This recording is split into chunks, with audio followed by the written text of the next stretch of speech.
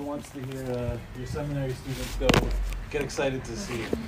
Does that not get you excited?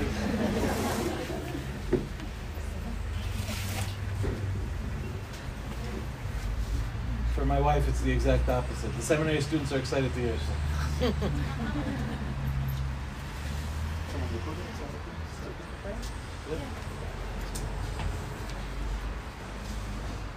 Okay, so when I first spoke to Mrs. Tarabella about the shiur, so she said not textual. That was the. So I prepared a textual shiur.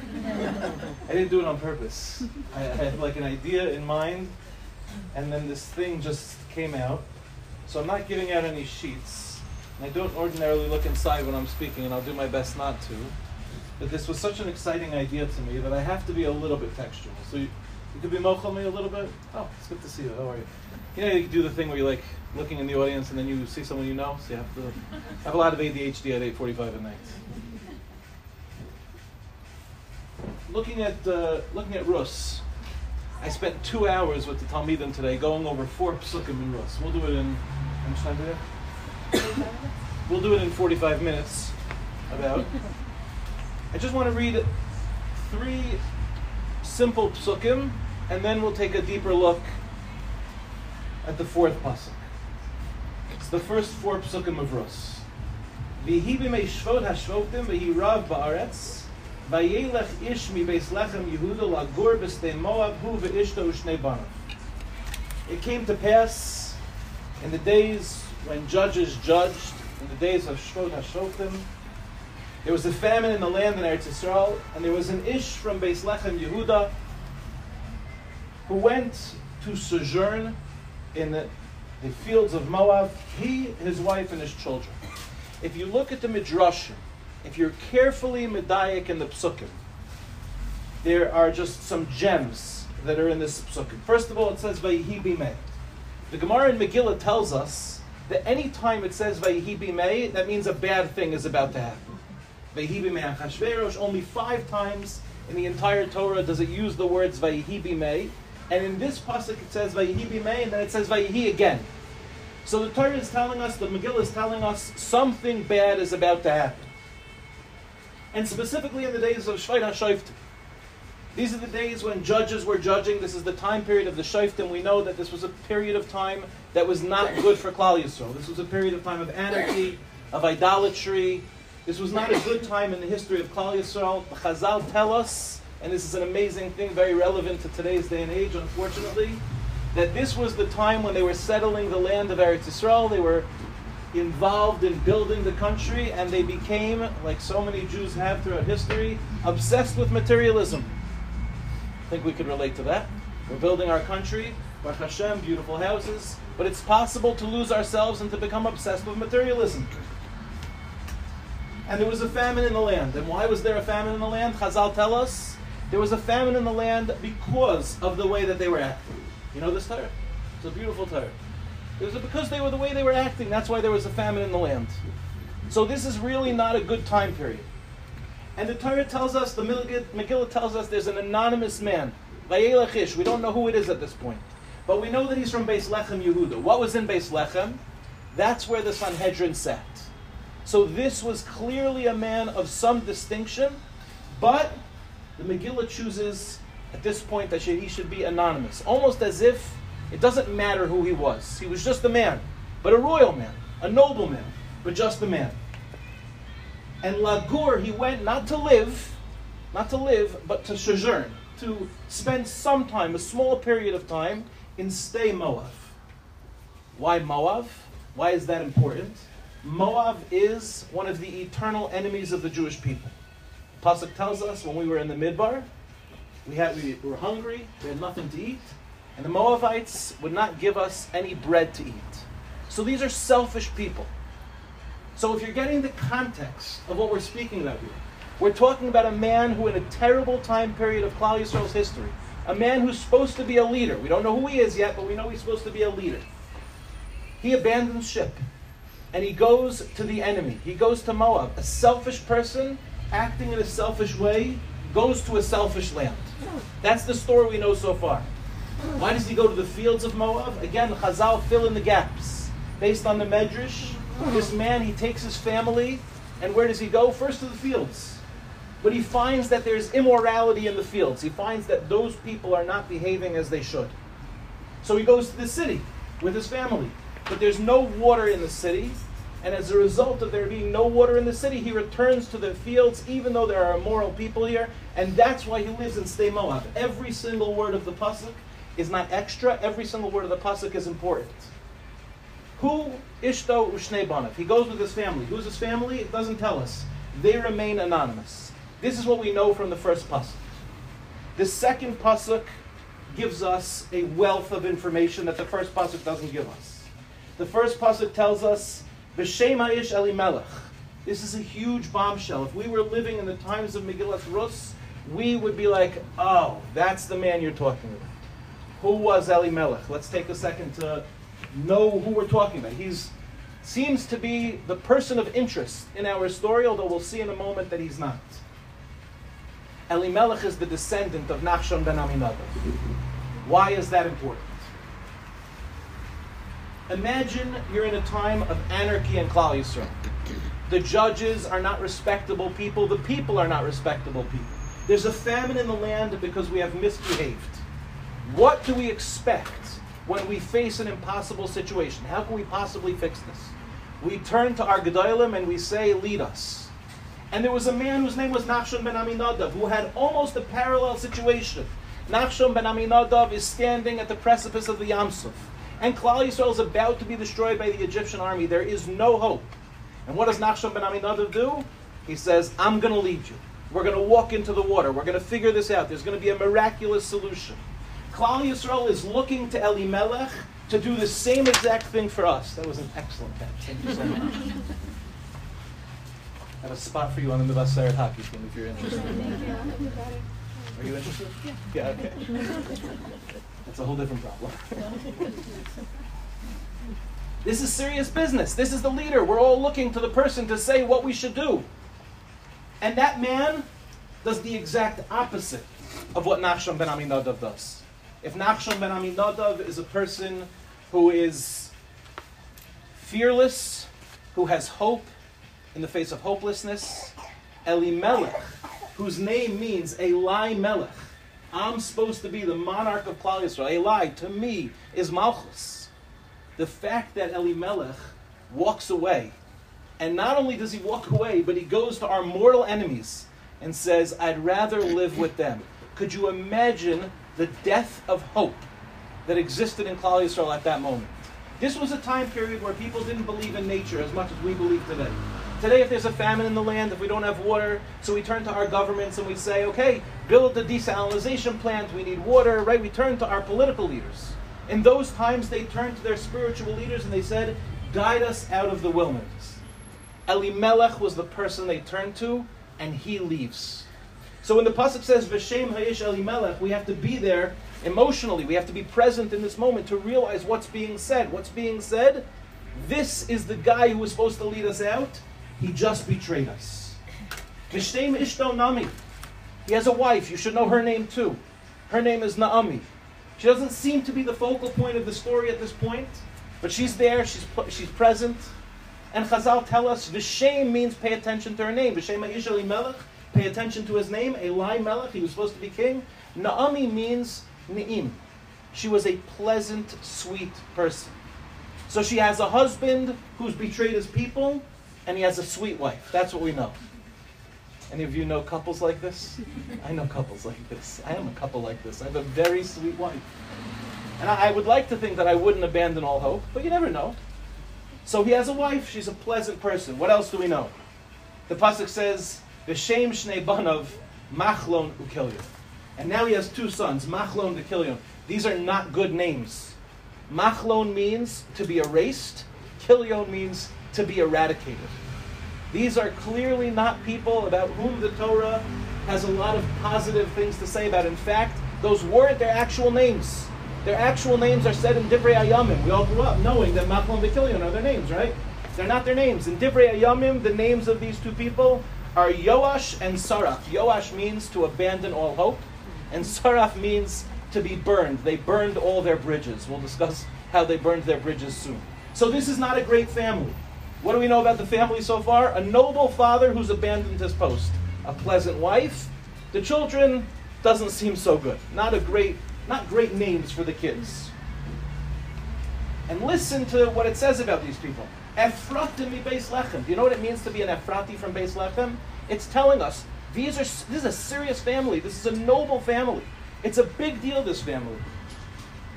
I'm sorry, Ephratim mi Beis Lechem Yehuda. And then it says another word, a change, a small change, a subtle change. I'm sorry, it's a little textual, but it's worth it. You remember earlier we said that they came Lagur Sham B'Sdei Moav? They came to sojourn there. Listen what it says now. Vayavo'u Sdei Moav. Vayu Sham. Something changed. This family starts off as a family that's going, there's a famine, okay, we're abandoning the people. We're going to go for a couple years until the famine is over, and then we'll leave. What happens? They begin to become a part of the Moav culture. They don't leave. They get, I won't say assimilated, not yet, but they certainly become part of the fabric of society. Again, I'm sure many of us can relate to this. The idea that you say, I probably shouldn't say this, which means I'm about to say it. Did you ever have when you were a kid and you're like, I don't want to go back to America because if I go back to America, I'm going to get stuck there? You ever have that thought? You having that thought right now? You ever have that thought? You tell all the yeshiva guys, you tell the seminary girls, hey, you'll make it back, you'll see. You'll have an apartment on Paran, it'll be a beautiful little life for yourself. Your parents could pay for 2-3 years of Mishpacha magazine, And maybe you'll stay, maybe you won't. But many people go back and they have big dreams of coming back, but they never make it back. They never make it back. My mother-in-law, when she was dating, she dated here in Eretz Yisrael. She got engaged to my shver Shalom here in Eretz Yisrael, and they said, we're going to make it back. And they never did. Only many, many, many years later, after my father-in-law passed away and my mother-in-law remarried, she made it back. This was Elimelech's family. They said we're coming back. They never made it back. And then, very tragically, very abruptly, we now know the story. Vayamas Elimelech ish Naomi. Vatishar hi ushnei baneh. Elimelech dies. You ever see the movie Up? You ever see the movie Up? You know the cartoon movie Up? Do you not cry your heart out after the first 5 minutes? The rest of the movie is awful. But the first 5 minutes, I don't generally watch movies, but if I'm on a plane and Up is on, and I really just want a good cry, I turn on this movie Up for the first 5 minutes and then I turn it off. What's it about? It's about an elderly couple that grew old together, that never had children, and then the wife dies. And 5 minutes into the movie, and then the rest of the movie about his life afterwards. It's a tragic movie. But what always astounds me about that movie is you think the movie is about the couple. It's not about the couple. It's a movie about the husband. Because the wife passes away after the first 5 minutes. This whole time, what have we been talking about? The first two Pesukim is a story about Elimelech. He's a nobleman, he abandoned his post, it's the death of hope for Klal Yisrael, he has this sweet wife, his kids, not so much. It seems to be about a story about Elimelech, and then in third Pasuk, end of Act 1, Elimelech dies. And look how it describes him. Vayamas Elimelech ish Naomi. Up until now, what do we say? He's Ish mi Beis Lechem Yehuda. He's a noble man, he's an Ephrati, he's a serious person. At the end of his life, what does he have left? He's not a part of the Jewish people. He's no longer considered noble. He's a traitor. The only thing that he's accomplished in his life, which is no small thing, I don't want to make anyone feel bad, but the only thing he's accomplished is he married Naomi. That's the only thing he's known for. And look what it says. Vatishar hi ushnei baneh. And now we find out the story is not about Elimelech. This whole story was really a story about Naomi, because he's already gone. And she is now, we'll call it the first remnant. She's the remnant. What's left? Naomi and her 2 children. How's it going to go? Vayisu lahem nashim moavios. And now her children. Again, think about what it means to be a Jewish mother who's going through this. And your husband led you to a strange land, a traitorous land. And now you see your children. What do you want from your good Jewish children? At least marry a Jew. Don't get married here in Moav. No, they go and they marry Goyish girls. Rus and Arpa. says, V'shema achas arpa, v'shema shenas rush, vayeshvu sham ke'eser shanim. And instead of just being people that happen to be there, vayeshvu, they literally assimilate into the culture. They marry Goyish girls. It's a tragedy for Naomi. Her life seems to be totally over, but it gets worse. And this is where we'll start talking again like a normal person once we get the background. We know that right afterwards, Naomi's children pass away as well. It says, "Vayamusu gam shnehem machlon v'kilyon v'tishar ha'isha v'shnei yaldeha u'me'isha." She is a remnant of a remnant. Naomi has nothing left. No children, no husband, 2 Goyish daughter-in-laws. That's all we have. That's all we have. And all of that was to set the scene for what I want to talk about right now. What do you do if you're Naomi? I had a client today. I have permission to share this story. I want to make sure I get the words exactly right. So I'm pulling up the words on my phone right now. I'm not looking at my phone. I'm pulling up the words on my phone right now. When this client told me this today, I said, do I have permission to tell this story? This is exactly what I want to say. I have the quote right here. I want to tell you a story about a young lady. It's 100% a true story. I'll change only important details, like just so you won't ever know who it is. It's a young girl who, lo aleinu, comes from a broken family. A broken family, not a girl who was ever really taken care of in her life. A girl who right now at this stage in her life is asking herself the question, so who does love me? Do you know, just take a second. Do you know how much pain a person has to be in to ask the question, who does love me? Every one of us was loved into being. We have a terminology in psychology today that's wrong. It's a destructive terminology. We say you have to learn to love yourself before you love another. That's a very dangerous thing to tell people. There is no such thing as learning to love yourself. The words, you are worthy of love, do not belong to you. They don't belong to me. We could say that about ourselves all we want. We could say, I am worthy, I am lovable. You could get in front of the mirror, if you remember that old Saturday Night Live skit, I'm good enough, I'm strong enough, and gosh darn it, people like me. And no matter how many times you say those affirmations, it doesn't help. It doesn't help. Because for a person to really, truly believe that they are worthy, they have to draw from the well springs of another. We grew up with parents. We grew up in a community. We grew up in camps. We grew up in shuls. We had friends. We had family friends. We had the parents of our friends. There were tons of people in our lives that told us, you are worthy of love. But this is a young woman who's asking herself the question, did anyone in my life tell me that I'm worthy of love? And thus far her answer has been very few and far between. And the problem is that any time this client hits a rocky road, anytime something goes wrong in any relationship, the feeling that she has is adrift. The feeling that she has is, I'm going down the river and I don't know if there's anyone there to catch me. That's the feeling that she has. That's a horrific feeling. To sit with a person like that and just to give them space, I want you to know it takes a tremendous amount of work. Because most of us, when we're going through a hard time, we know we're going to be okay because people told us in life that we're okay. This is a young woman that never had that. A tragedy happened in a community. She moved around America for a little bit when she was younger. A tragedy happened in one of the communities that she lived in. This is a Maisa Shahaya today that she was telling me. A tragedy happened in one of the communities. And she was so pained by it. A person who very ordinarily has trouble expressing any emotions was able to call upon very deep emotions and really was very present in a way that I've rarely experienced with this client. And I asked her, I said, please tell me what this means. I need to understand. Were you so close with this person? She said, I was not so close with this person. I said, so tell me what the tragedy means. And listen to what she said. She said, of all the places that I was in my life, this was the place where I felt I had a sense of belonging. This is a place where I said, I am loved. And she described how she would wear, and again, I don't know what this means, girls maybe know better than me. She described that she would wear the nerdiest clothes, and she would wear like pink shirts and pink skirts and pink socks and pink shoes and pink headband. And she said, but in that school, I was the coolest kid in my grade. I have no idea what that means, if I'm being honest with you. I assume it means that she dressed nerdy, but I don't really know. It sounds to me like she was matching. That's about as much as I know about fashion.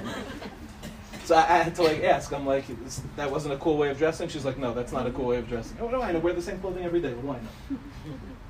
But she said, but I was cool. I was loved. And she told me that in that community, there was a Rebbe of a certain grade. I won't tell you which grade, it doesn't matter.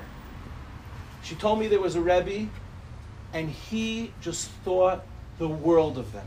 He never looked at them as messed up children coming from a broken family. He never had a tsaras ayin. He had an ayin tova. And so I asked her in the session today, I said, tell me, what would this Rebbe say about your situation in your life today? His voice lives inside of you. What does it say? I don't want to misquote it. I wrote it down and I told her, I stopped in the middle of the session. I said, can I please write this down so that I don't misquote it? She said, speaking about the worst moment in her life, what this Rebbe would say, you've never gone too far. We will always love you. We are all broken. It's okay. Say it again. Exceptionally powerful words. You've never gone too far. We will always love you. We are all broken. It's okay. That's the voice that she carries inside of her. And I asked her, in times like this where you feel so adrift, where you hit a bumpy road in one of your relationships, where you feel like there's no space, because the relationship that she hit a bumpy road with is a really important person in her life. This is the person that gives her space to be herself. And now she doesn't have that. So I said, but is there a voice that lives inside of you that you could take with you in times where you feel totally adrift, when there's no sense of belonging? Can you call upon this rabbi's voice? And it was amazing to watch the shift in that moment. We were, at that point, I want to say 30 minutes into the session. I asked her, how do you feel? Knowing that you could call on this voice. Close your eyes, meditate, call up that voice. She said, I just feel so much lighter. This Rebbe, he was a Rebbe in a young grade, an elementary school grade. We're not talking about a high school Rebbe. We're talking about an elementary school Rebbe. This Rebbe is walking around in his small town in America, and he has no idea, just think about this, he has no idea that it was his voice all those years ago, for the short time that she lived in that community, that she's carrying with her today, that gives her that sense of belonging.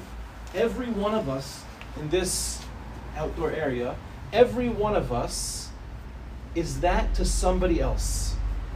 And every person that we have that loved us into being lives inside of us.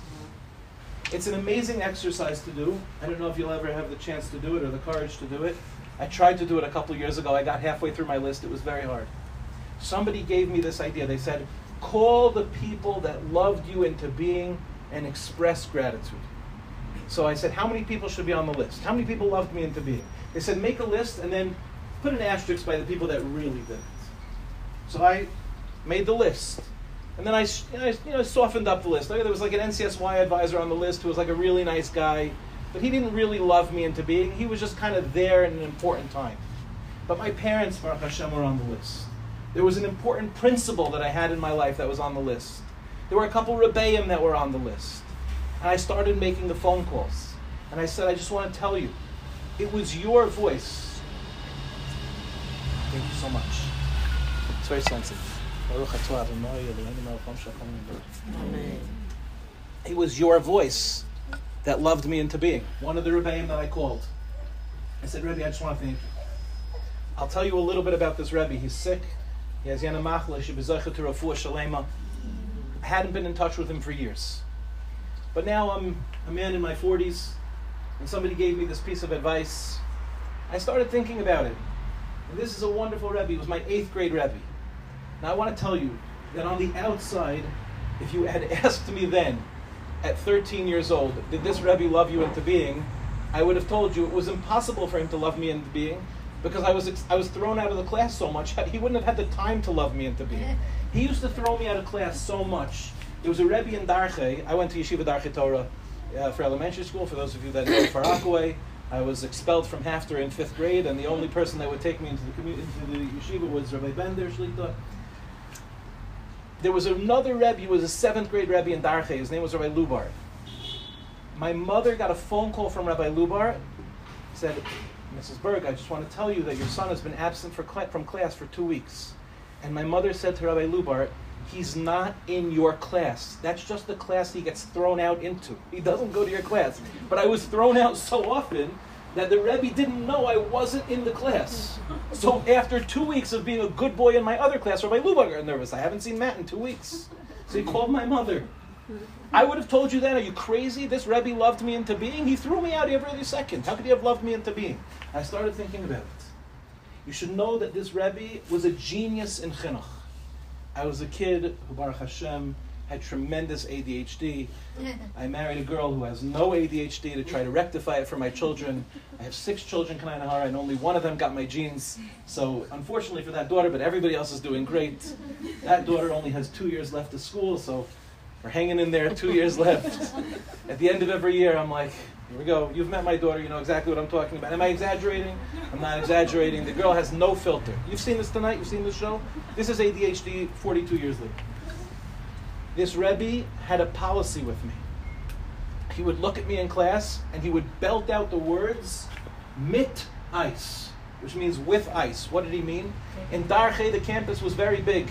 We were on one side of the campus, in the extreme right of the campus. In the extreme left of the campus, there was a woman whose name was Mrs. Katz, and she ran a catering company in the Waterview.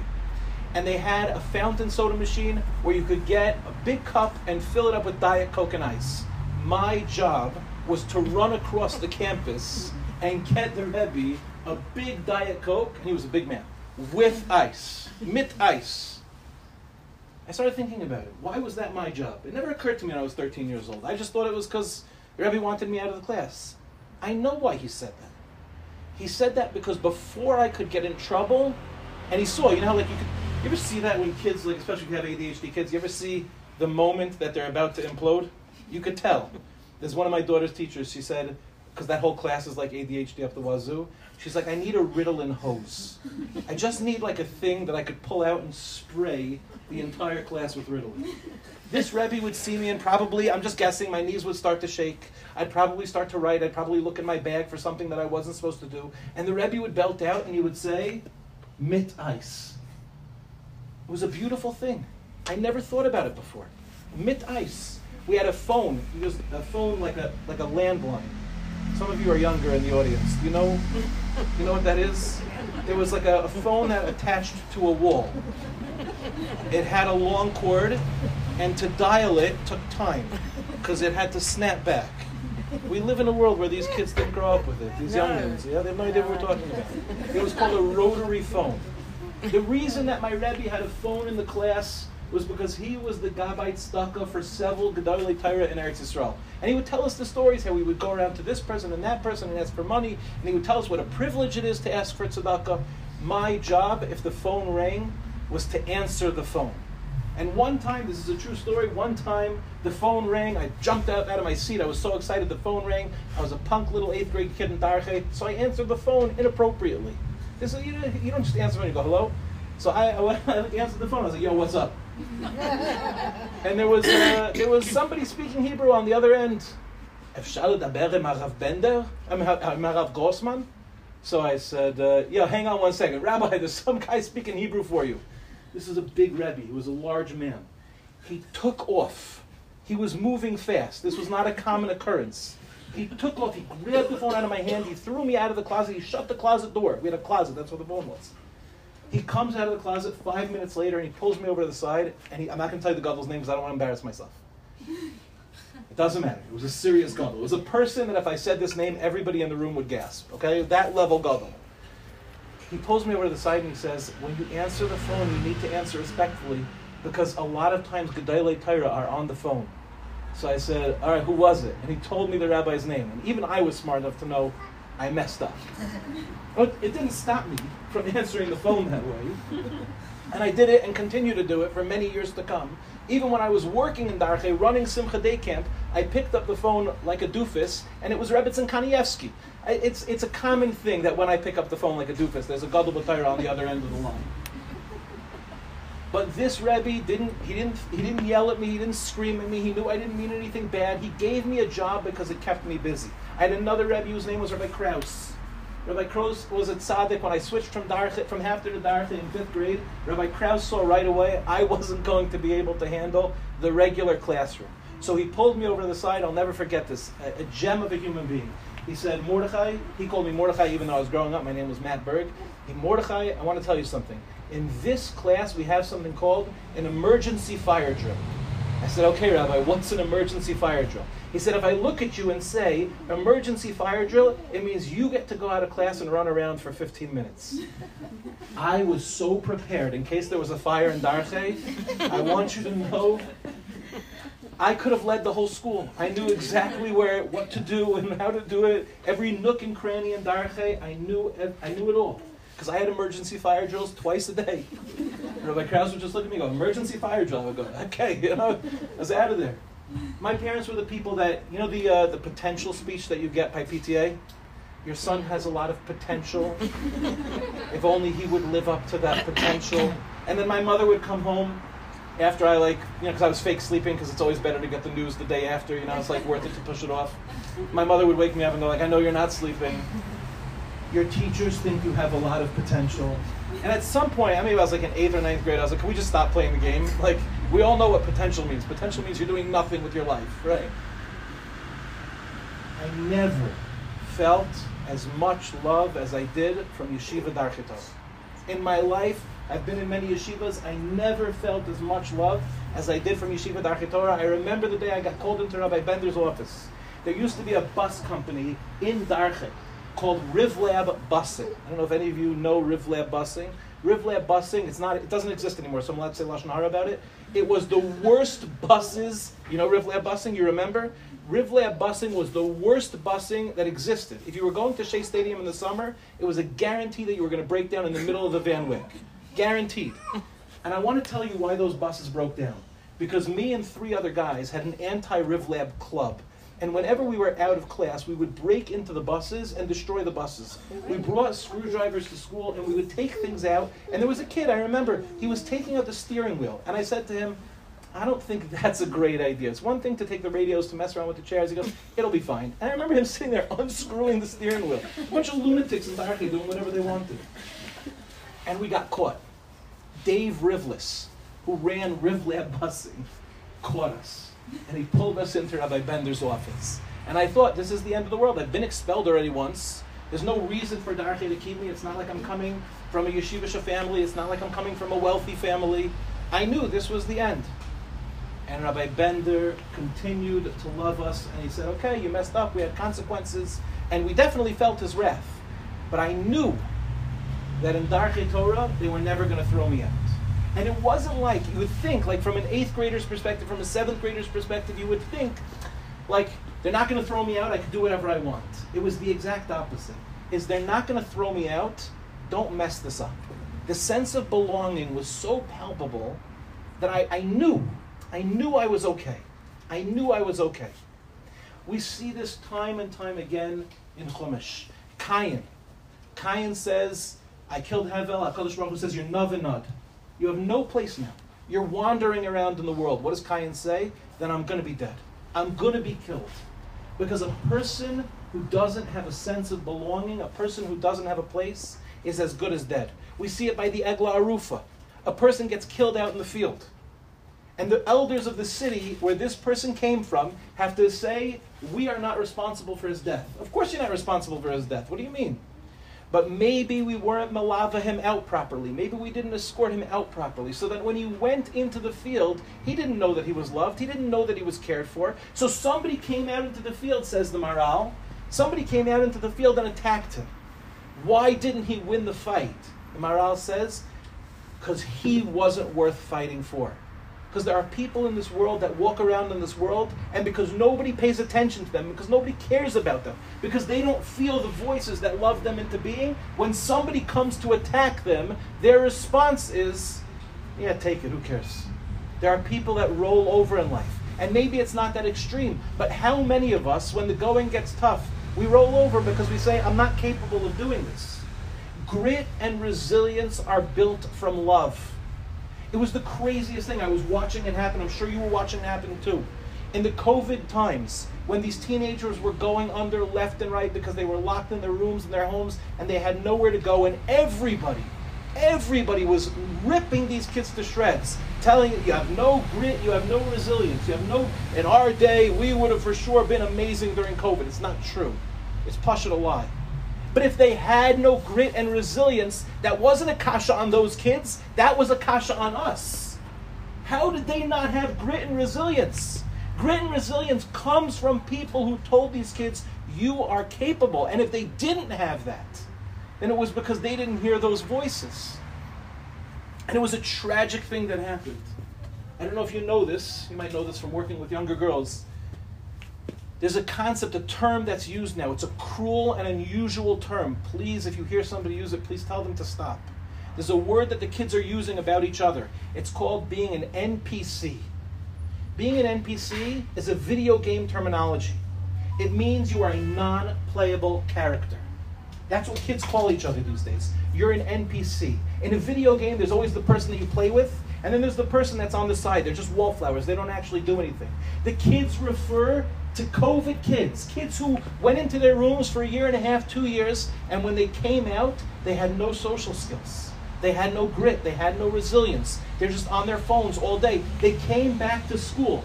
And the second they're allowed to have their phone, what do? They sit on the sides of the hallways. You walk into high school today, this is what I see. I see it with my own eyes. And the kids tell me it's ma'aseh b'chol yom.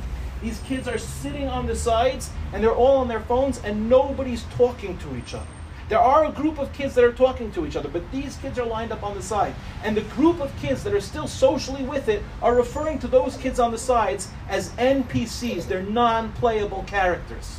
Because they went in during COVID and they never came out. And I tell the guys in yeshiva, don't speak that way. Please don't speak that way. That's a human being who's suffering. That's a kid who needs you to go over and put your arm around his shoulder. That's not a kid who needs to be told you're an NPC. But what do kids know? Kids know, they look, they identify, they're not thinking, they don't have sensitive emotional language. They're just looking at the kid going, he's an NPC. These are Egla Arufa kids. They went down because they didn't have a sense of belonging. You know, if chas v'shalom somebody has to give a get, we put the name of the place that you're from on the get because where you're from, your sense of belonging is part of your essence. Chazal have a machlokes. Where does Adam Arishon come from? The dirt that Adam Arishon came from, where did it come from? Did it come from all the corners of the earth or did it come from under the Mizbeach? What's the Gemara telling us? What's the deeper lesson here? A human being, if he comes from all over the world, it means he belongs everywhere. If he comes from under the Mizbeach, it means you're always capable of being forgiven. Where we come from matters.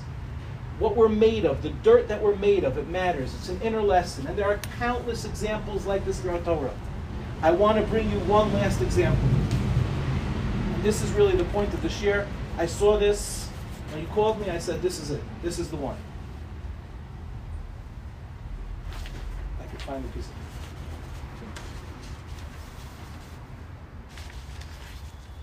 it. Got it. Listen to this. There's Naomi. Nothing left in her life. She's a remnant of a remnant. At one point, she was a queen. The wife of the descendant of Nachshon ben Aminadav, who lived in Beis Lechem, Yehuda. He was a royal member of the family. A wealthy man. Now they're poor, they're destitute. She has 2 Goyish daughter-in-laws. Listen to the words of this pasuk. They're such exceptionally powerful words. Vatakam hi uchlosel. She gets up. What did Naomi do? She was down, she was out, she had nothing. She's in a foreign land, enemy territory, in a selfish place. She gets up with her daughter-in-laws. Vateshev mistev Moav. And she returns from the fields of Moav. She's returning to Eretz Yisrael. Could you imagine what that was like?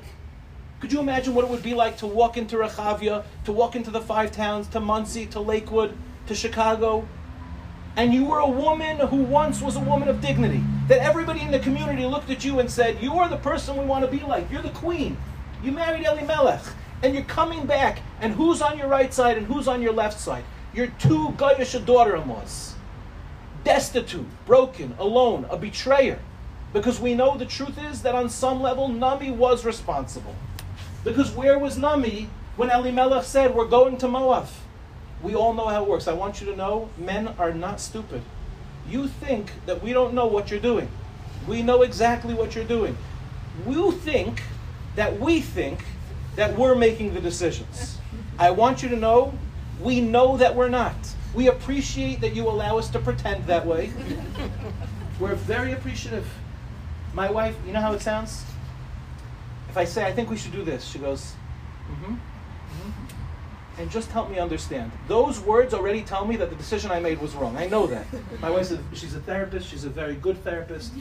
My kids have no shot of staying on the derech. I'm a rabbi, my wife's a therapist, they're for sure going off. But, God willing, no. But she's very good, she has that therapeutic language. She goes, help me understand what the positive impact and the negative impact of this decision might be. And I go, maybe you're right? And then I change my mind, and she goes, you know what, I agree. She thinks that I don't know what she's doing. I know exactly what she's doing. She's like, maybe we could consider all the options. I totally hear you, Eliza. Tell me what the other options are so that I can do them. I know exactly what she's doing. Where was Naomi when Elimelech said, there's a famine, let's bounce? Where was she? Where was Naomi saying, don't do that? This is the time, even though it's true, it's a reasonable thing, we have a family. Even though there was a time when Avram and Yaakov left the land because there was a famine, like the Gemara in Baba Basra says, that's when they were a family, not when they were a nation. We're responsible for millions of people here in Eretz Yisrael. If you leave, what type of message does it send? Where was Naomi saying, help me understand this decision? She wasn't there, she was quiet, she was a pleasant woman. She went along with Elimelech's plan, and that was a mistake. And then she had Machlon and Kilion. And they married Goyish girls. Where was their Jewish mother going, please don't do that? I'll tell you a true story. I think I'm almost out of time. But I have to tell you this story because it's an amazing story. I'm out of time? No. I'm ADHD. Time doesn't matter. Yeah? I have no sense of time. Listen to this story. This is 100% a true story. I have reshus to tell this story. I can tell you with the details. A young man comes to NCSY Kollel from an out-of-town community, post-11th grade. He's a kid who, unbeknownst to his parents, is getting Division I baseball scholarship offers. He's a very talented athlete. He comes to NCSY Kollel. He's really not into Yiddishkeit at all. He comes to my shiur. At the end of the summer, he goes, Rabbi, I'm thinking of making a radical move. I'm thinking maybe I don't go to senior year, and instead I come to Mevaseret. So I was like, that's a big move, my friend. Are you really ready for that? Given where you're coming from, do you need more time to cook? He goes, if I go back there, it's over. If I go back there, I'm not coming to Eretz Yisrael. I'm just going to take one of these scholarship offers that my parents don't even know about right now. I think this is a good move. I went, I spoke to the Rosh Yeshiva. The Rosh Yeshiva said, Mordechai, it's your call. I said, let's take a flyer. The kid came. I wish I could tell you there was a happy ending. He didn't do great.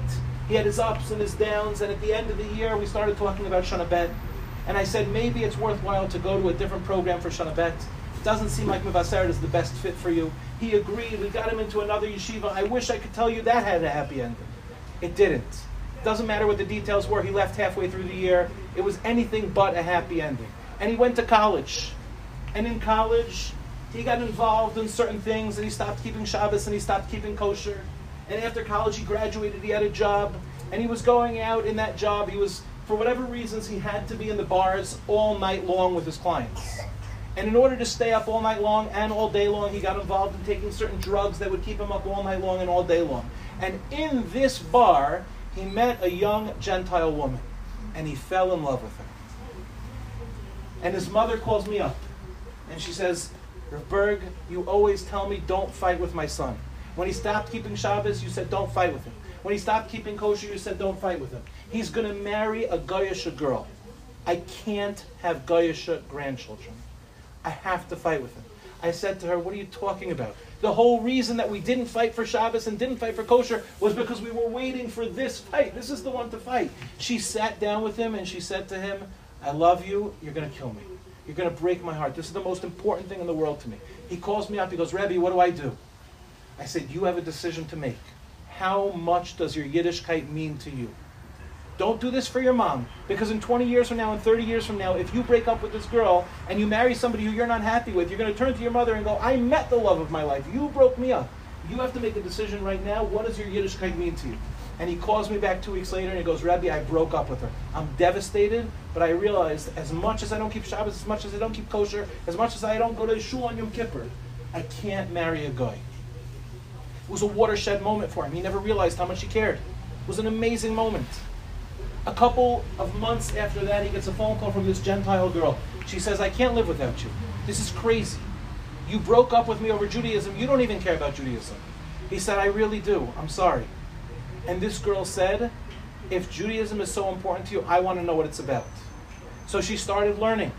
And they were going to a rabbi who I wouldn't have necessarily approved of the conversion, though that rabbi happens to be a very dear friend of mine, and it's a little uncomfortable. But they were going to him, and the girl says, I don't feel like this conversion is real. I don't feel like it's authentic. We have to go to a real Rav. And they were in an out-of-town community, and there was a very serious Rav there, and she started learning Torah, and she started teaching in a Jewish school, secular studies, and she became deeply embedded in the Jewish community.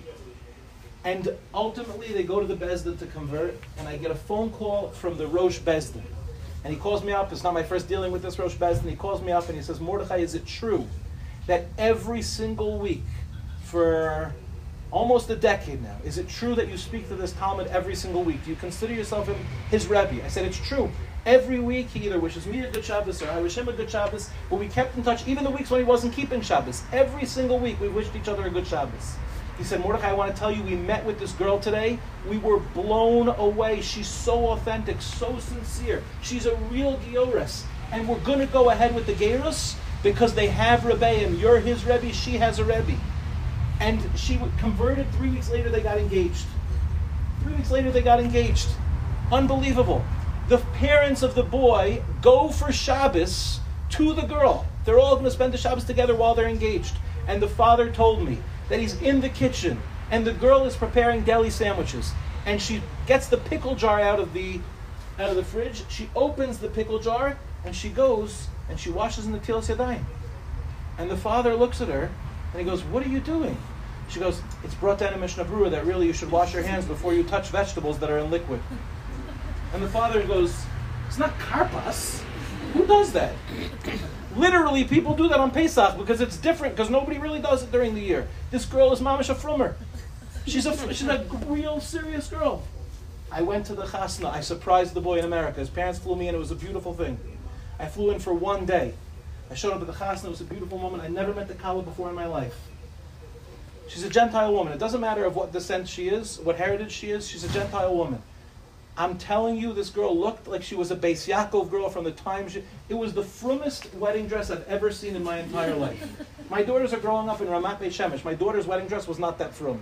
This woman looked Amish. It was unbelievable. Why? And they're raising a frum home today. This happened this year. This year in October was the chasna. Because a mother stood up and said, if you marry that Goyish girl, it's going to break my heart. Where was Nami?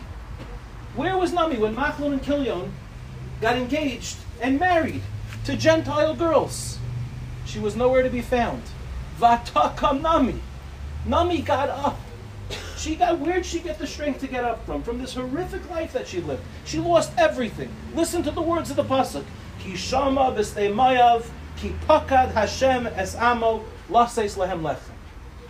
Because she said, I heard in the fields of Moav, in that immoral place, in that selfish place, I heard that Hashem did chesed for my people, for his people. And he gave them bread, and he ended the famine in Eretz Yisrael. She didn't go back to Eretz Yisrael because there was bread there. She went back to Eretz Yisrael because Hashem was pakad. He did chesed. He remembered his children even though they were unworthy. And Nami said, if Hashem remembers his nation even when they're unworthy, then I too am part of that nation. That's where she got the strength from to say, Vatakam Nami. I'm going to walk back into town. My 2 daughter-in-laws are going to be my right and left arm. I'm going to walk in with my head held high and I'm going to say, Chatasi avisi pashati. But I'm part of this and I won't leave. Halavai that the children in our community should feel that way. Halavai that we should feel that way. That in our worst moments, Hashem is not a cliche thing. Hashem loves us. Then in our worst moments, Hashem says, I can't get rid of you. You are mine. That's a healthy thing for children to grow up with. For children to know, we live in a world today that we used to live in villages. We lived in villages. We were hunter-gatherers. Everyone was part of something. I live in a block in Ramat Beit Shemesh. It's like a bungalow colony. If somebody orders pizza, you've been on my block. If somebody ordered pizza, everybody knows who ordered pizza that night. I went to the hospital for a month once. I almost died. It was a crazy story, not for now, a different time. The ambulance came on my block on a Shabbos morning. I'm walking into the ambulance, and I look up, and I see tons of little children all watching. Burg is going to the hospital. And I said to myself, everybody knows. Rav Weinberger Shlita, I heard from him many years ago, you know how a Jewish secret is told? One person at a time. It's a beautiful thing to live in a bungalow colony. But today these kids are growing up and they think they have connections, and they do. This one follows me and that one likes me and this one slid into my DMs and this one swiped right. Everybody has their thing that they're connected to. But a sense of belonging, that they don't have. That's why if they don't have grit and resilience, it's because they don't know that they're worthy even in their lowest moments. That's the gift we can give our children. That's the gift we can give each other. The connection to Shavuos is obvious. We should not celebrate Shavuos. Shavuos was an epic failure. HaKadosh Baruch Hu came and gave us the Torah. 40 days later, Moshe Rabbeinu destroyed it. La'enei kol Yisrael. He destroyed it. It was a failure. It didn't go. So why do we read the story of Rus on Shavuos? To remind us that in our lowest moment, right, we were at the top. We were like Elimelech. 40 days later, we're like Naomi. Broken. HaKadosh Baruch Hu is pakad asana. Should be a schus for us. Vayichan sham Yisrael neged ahar. Vayichan is loshen of chen. It's loshen of sweetness, of beauty. We should be zeicha. We're coming together a couple of days before Shavuos. Thank you so much for putting this together.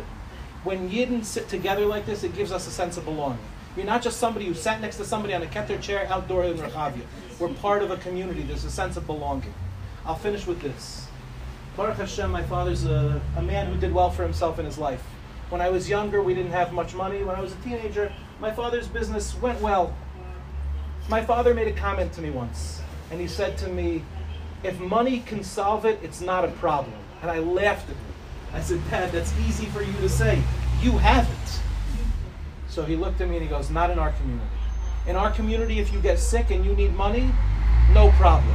How many of us have contributed to a campaign somebody put up there, Lo Aleinu, somebody passed away, we need to raise $1 million for this family that they should have money for the rest of their lives. We'll get $1 million is nothing for us in our community. 48 hours, 72 hours, we'll beat it by twice. We'll get $2 million. If you're sick, Lo Aleinu, and you have cancer, you call Chai Lifeline. You have a child who has Down syndrome, you call HASC. And our community is a tremendous community of chesed. It's Vayichan Sham Yisrael neged ahar. We have a deep sense of belonging with each other.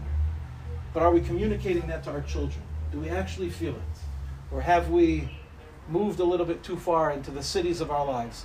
Maybe we have a lot of connections, but a little less belonging. And if that's the case, then in order to be zoicha to Matan Torah, let's do many more events like this. Let's sit, let's talk to each other. People have to be known. It's not Brooklyn where you daven one shul this, Friday night, and another shul Shabbos morning, another shul Shabbos afternoon, and you could be dead for 2 weeks before somebody knows that something happened to you because you don't belong anywhere. This is a community, and if it's a community, we have a responsibility to each other. Thank you so much for having me. It's a tremendous privilege to be here. Have a Chag Sameach.